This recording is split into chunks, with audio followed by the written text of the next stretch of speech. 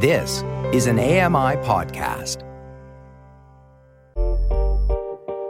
Hey, Dave Brown here. If you enjoy this podcast portion of our show, remember you can watch it live every day at 9 a.m. Eastern Time on AMI TV.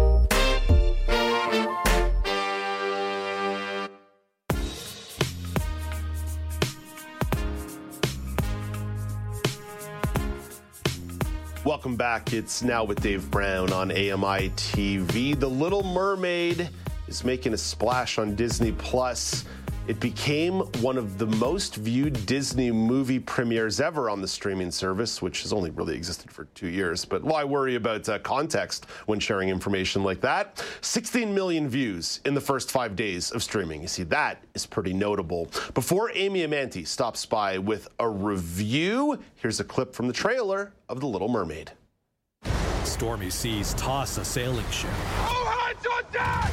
The wheel spins. Abandon ship! The vessel crashes into rocks. Cargo bursts into flames. A man falls overboard as the burning ship founders. He sinks into the depths. Far below, a mermaid grabs him and pulls him upward. They breach the surface amid lightning, waves, and wreckage.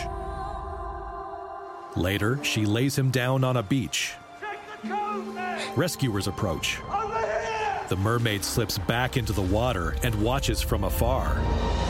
Disney 100. You broke the rules. You went to the above world. A man was drowning. I had to save him. This obsession with humans has to stop.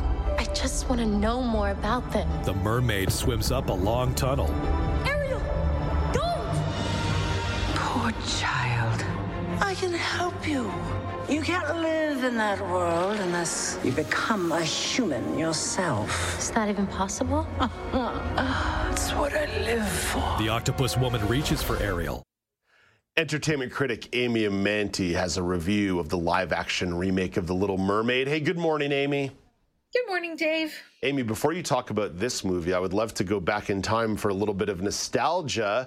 I wouldn't say The Little Mermaid was my favorite of my childhood Disney films. It is one of Under the Sea is one of my favorite songs of all time, though, in the Disney arsenal. How much of a fan were you of the original Little Mermaid?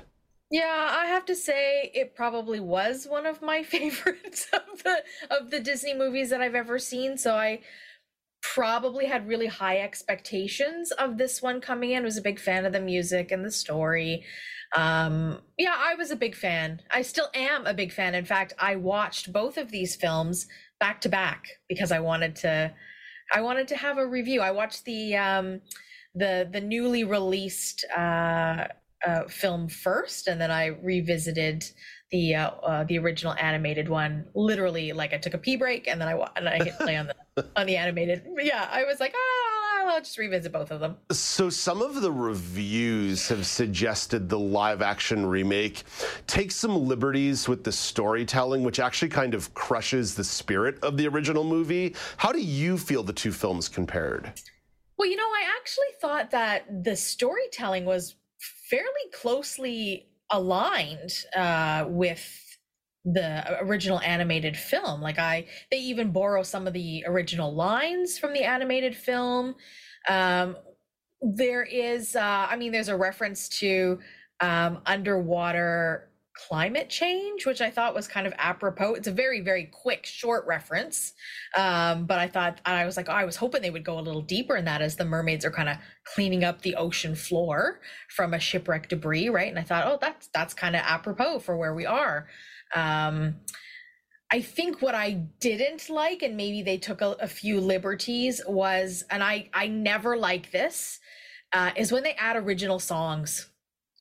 And I never really, really like that. Disney does this a lot. I see this a lot in anything. I mean, they not just Disney, but when they did the movie version of Les Miserables, for example, they added in original songs, and it's like that's not necessary, but somehow they have to add in original songs, and I didn't like that. It sort of took the fun, nostalgic, and magic away from me, because it's like that doesn't fit, and they didn't include a song from the original that everybody loves, and it wasn't in the live action. What did they leave out?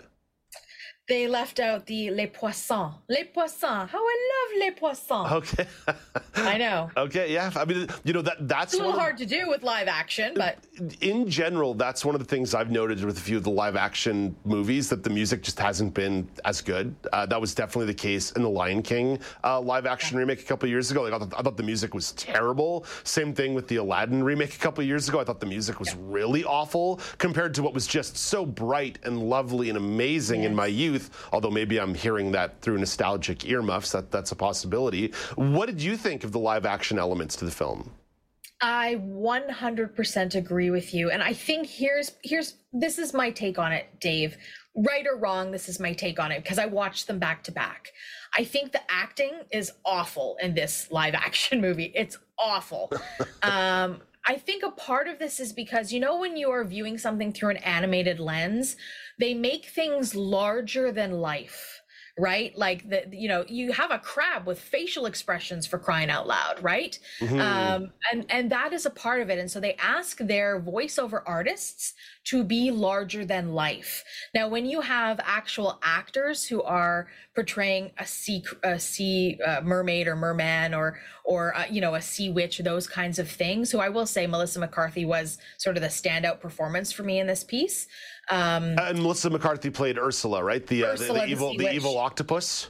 Yeah. When you ask actors to embody these characters, they are performing like actors do, not like animated characters do, they're asked to be small. They're asked, it's the difference between stage acting and TV acting and movie acting, which is they're asked to, because the camera picks up every little feature of the face. So you're asked to be not overly animated. You're asked to be kind of small. And so I think that they should have gone big. They should have gone really, really big and really, really animated. And so and you can even hear it in Titan's voice. Like when he speaks in the clip, it's like, it just feels so, we're talking about creatures from under the water here, and it feels so, you shouldn't have gone up to the surface. Yeah. Right? It just feels so blasé. Don't ground my fantasy movie in reality, right? Please. That's exactly what it feels like. And so the songs feel like that too. And so I wanted sort of that Broadway, spectacle of it. And it just wasn't there for me. Where it is there, because when you have the animated version, you have the visual spectacle. And even if you're not seeing the visual spectacle, you get that ear candy piece of the visual spectacle, which we were missing here. What about some of the redeeming qualities of the film? Because I think so far you and I have landed on, oh boy, these Disney remakes aren't going well, and maybe this is a continuity of that. What about some redeeming qualities? The redeeming qualities for me is that they're trying to do something different in terms of bringing this kind of work to a modern day audience. They've casted the Little Mermaid. This was a big controversy too. And when you think about it, the Little Mermaid is casted with a black actress, right? And so that's really great in terms of seeing representation on our stages. I would say, if we're skipping ahead to the audio description part, I wasn't told that. So, you're invited into this world of representation, and I was left out of that as a blind viewer. So that, really wasn't so great. But you do, with a live action piece, have the opportunity to be able to have an enriching under the water experience. But then on the flip side of that, Dave, there's only so much that you can do with real sea creatures that doesn't look hokey. Whereas with animation, you can do stuff that looks magical, right? As opposed to, having real sea stars and trying to make them do musical numbers anyway. So, they really tried to do some stuff here that I think was unique. But for me, I would say that most of that missed the mark. Yeah, I would suggest in general here, Amy, that this film has not been particularly well received. I know Disney right now is spinning this as, 16 million viewers on our streaming service in the first 5 days. This is so great. Except that it was largely a box office failure, following a string of box office failures when it was released in theaters. So I think to sort of imply like, a lot of people are pressing play on our streaming service for a heavily advertised piece of intellectual property, it's like that is total corporate spin in the way that's being framed about a movie that, I don't know, I'm kind of getting the impression that you're not recommending people press play on. Well, I think if you're going to watch something, you should just go back and hit play on the original version. the audio description, even for the original version, is way better. And we're talking about audio, like it's way better. It's just way, way, way better for many reasons. But it just I just was so surprised that, I guess I shouldn't be surprised, but a lot of this just feels very, very aligned with capitalism, right? Like we take something and we remake it for the sake of remaking it, and we don't think about the who, the why, why we're doing this. Yeah. We just do it because it was really popular at one time, and it's been 30 years since we've done it, and so people liked it 30 years ago. Let's, just because we have the ability to do it doesn't mean we should do it. And maybe we need to focus on new original stories, but it's just too easy to remake something that was popular at one time and hope that it'll be popular again. And they have yet to do a really good job on one of these remakes. The Beauty and the Beast was maybe okay. Aladdin was maybe okay. The Lion King was really bad. What was the one they dropped during the pandemic that also just completely flopped? I'm forgetting the name. It was one of the smaller films from the 1990s. And now this one as well. Like, it's just a string right now of Disney trying to go back to the well with this over and over and over again. And it's not working. Like maybe put your resources elsewhere, guys. Yeah, and I always, it's so interesting for me because I always have the best of hopes. I always think, oh, that could be really interesting. And then, you watch it and you go, oh, shoot, I'm so disappointed. Yeah. So, I watched this movie. It was 2 hours of oh, that's disappointing. Oh, I missed that song. Oh, this original thing sucks. Why did they do that? And then I was like, I'm going to watch the original one. And I just had a smile pasted on my face. My cheeks hurt. And I was like, why did I even watch that other one? This was like 65 minutes of pure joy. I paid hard-earned Canadian currency to go see The Lion King in 2019. And when Beyonce and Donald Glover were singing Can You Feel the Love Tonight, and it just was off key and didn't work. I'm like, what are we doing here? Beyonce and Donald Glover are so talented. How do you mess this up? How do you mess this up? How do you mess this up? Amy, how do they mess this up? Amy, have a great day. You never mess this up. Thanks, Dave. Don't waste your hard-earned dollars on this one. Or your hard-earned time hitting just stream on play on the service you've already paid for. That's entertainment critic Amy Amantea with a review of the live-action remake of The Little Mermaid. Again, you can find that film on Disney+. In a moment, John Lepke stops by for the entertainment report. But first, Fortnite players, video gamers, are getting some money back. Mike Dubusky has the story in Tech Trends.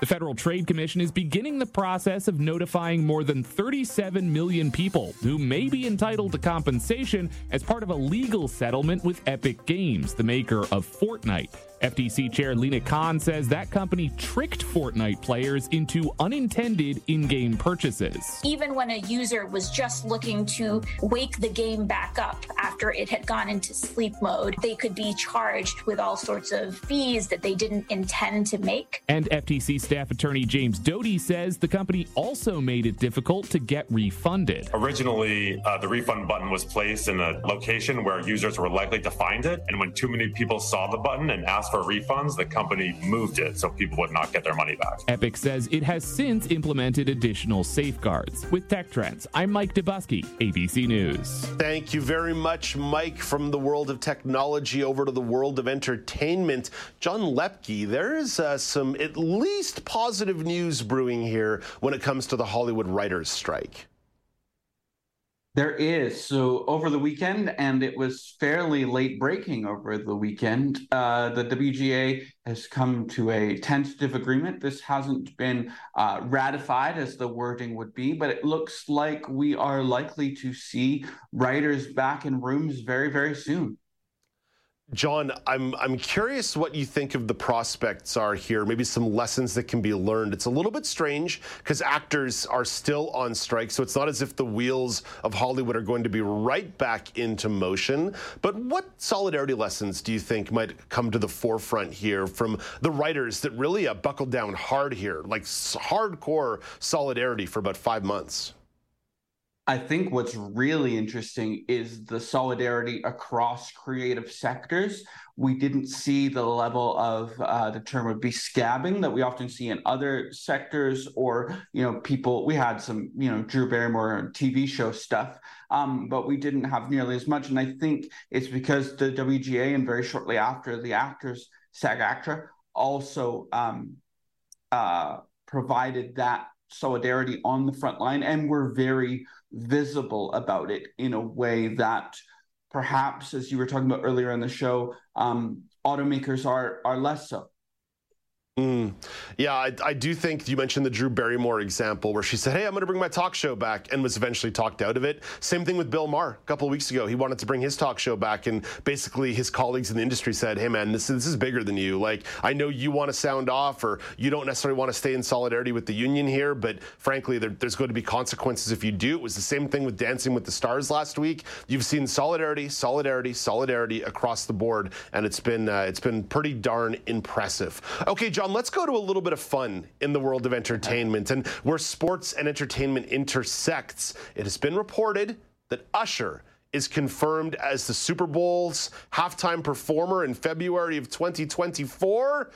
John, I can kind of dig it, but I'm not all the way sure Usher is the right choice for the halftime show.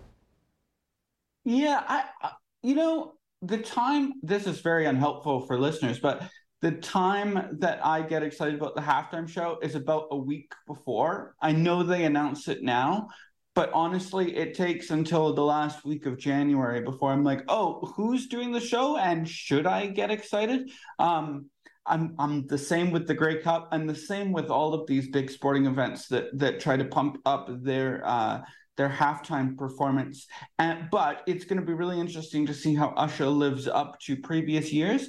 And because the theme of the show today is labor today in this first hour, it seems, oftentimes, and I believe this is still true, the Super Bowl performers aren't necessarily paid to perform. They are not. It's the other way around. They pay for the right to perform. Which feels odd, quite frankly, given what these stars can command, and I know they're using it as an avenue to promote their latest project or to renew their fame, or as the show a few years ago was, really, how many stars can we throw at this stage? Mm-hmm. And I know these performers don't need the money per se at this point, but it is interesting from a labor perspective to see that they don't get paid even on that biggest stage where Super Bowl ad slots are being multiple millions. Yeah, I just think the pick is a little uninspired. Usher is probably not where he was about 15 or 20 years ago in terms of his place, like, in the music industry. I also think if you really get down to his biggest hits, the only real, like, high-energy slapper that he has is Yeah, although if it's an opportunity to get Ludacris on stage during the Super Bowl halftime show, I'm very excited about that. But I just don't see it as the most, like, energized or exciting choice. Like, Rihanna still has a real important place in modern culture. The year before with like Eminem and Dr. Dre and Snoop Dogg and 50 Cent and Kendrick Lamar, like that is really relevant. I just don't know how relevant Usher is. Like it almost feels closer to the Maroon 5 selection from 2019 and away from some of the progress that has been made in the last couple of years since Jay-Z took over the halftime show production. I mean, I certainly feel that I'm getting older when I see the announcement of Usher and think, oh, they're looking to identify with an older demographic, even though the older demographic is like 30 up. Yeah, there's a meme that goes around that says there are stages of life that go, wow, this radio station is playing my favorite song. Wow, this bar is playing my favorite song. Wow, this grocery store is playing my favorite song. John, thank you for this. You've done a great job filling in on entertainment today. No time for Travis Kelce and Taylor Swift. I might save that for Brock Richardson in the next hour. That's okay. He can take that and go with it. That is John Lepke filling in for Amanda Shikarchi at the AMI Entertainment Desk. Coming up after the break, I mentioned Brock Richardson. Lots of football to round up from yesterday, including Taylor Swift attending the Kansas City Chiefs game, sitting next to tight end Travis Kelce's mom, as rumors of them dating. Not Taylor Swift and Travis Kelce's mom, but rumors of Taylor Swift and Travis Kelce dating continue to go to the forefront. Oh boy. Will Brock and I dabble into the world of entertainment gossip? Or will it be earnest football chat? There's only one way to find out. Stay right there. Now with Dave Brown. We'll be right back.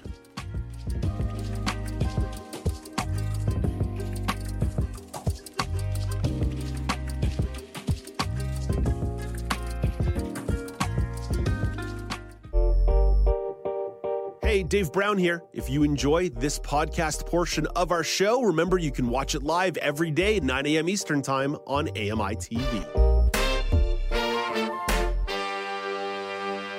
Join us weekly for The Pulse with host Joeita Gupta, who brings us closer to issues impacting the disability community across Canada. Watch The Pulse on YouTube or listen wherever you download your AMI podcasts.